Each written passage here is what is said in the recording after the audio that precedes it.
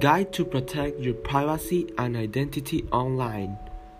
The internet has become an essential resource for all of us.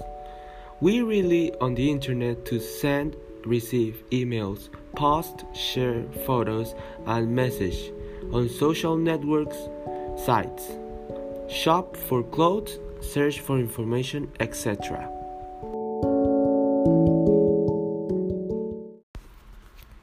Who is watching and tracking you?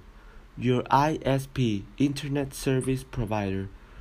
Each time you use the internet, your activities are logged by an ISP. Your ISP assigns an IP address to your device each time you connect to the internet.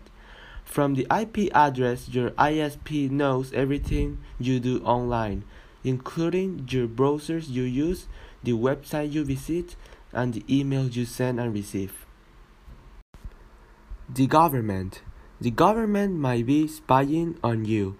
They also can demand your private information from companies such as Google, Facebook, and your ISP.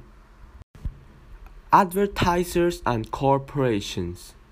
Your personal information and online browsing behavior data are very valued to advertisers and corporations. This data, which companies mine and then sell or trade without your consent, help advertisers to determine which products or service to promote to you and which to add to show to you. Hackers and cyber criminals. Hackers and cyber criminals make a living out of stealing people's private and financial information. They use the variety of tools and methods available to collect your private information little by little. Now I will provide you some ways to protect your privacy and identity online. It's a fact that you are not going to have a complete control over who is monitoring and spying on you online. But there is a certain steps you can take to reduce your risk.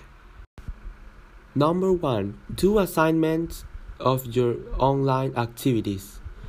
Doing an assignment of your online activities is the first important step toward protecting your privacy and identity online. Number 2. Install the last antivirus software on your devices. An antivirus software is a must-have utility to protect your computer from viruses, spyware, trojans, and worms. Number 3.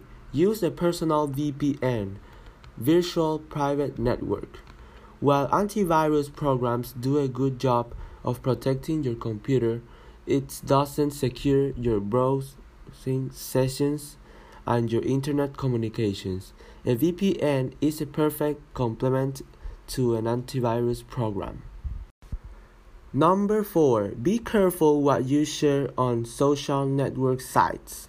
Social network sites such as Facebook have very vague and complicated privacy policies. In fact, the entire Facebook business model is based on leveraging your personal information for advertising and marketing purposes.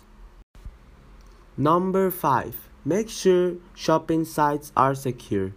If you're doing any online transaction, make sure the site uses SSL, which is Security Protocol, and encrypts all your data. Number 6. Use strong passwords. Most people tend to use their names, birthdays, driver's license numbers, or phone numbers to create passwords. And last but not least, number 7. Delete or clear the tracking cookies. Tracking cookies are small pieces of code the websites attach to your computer to store information about your online activities. Thank you very much.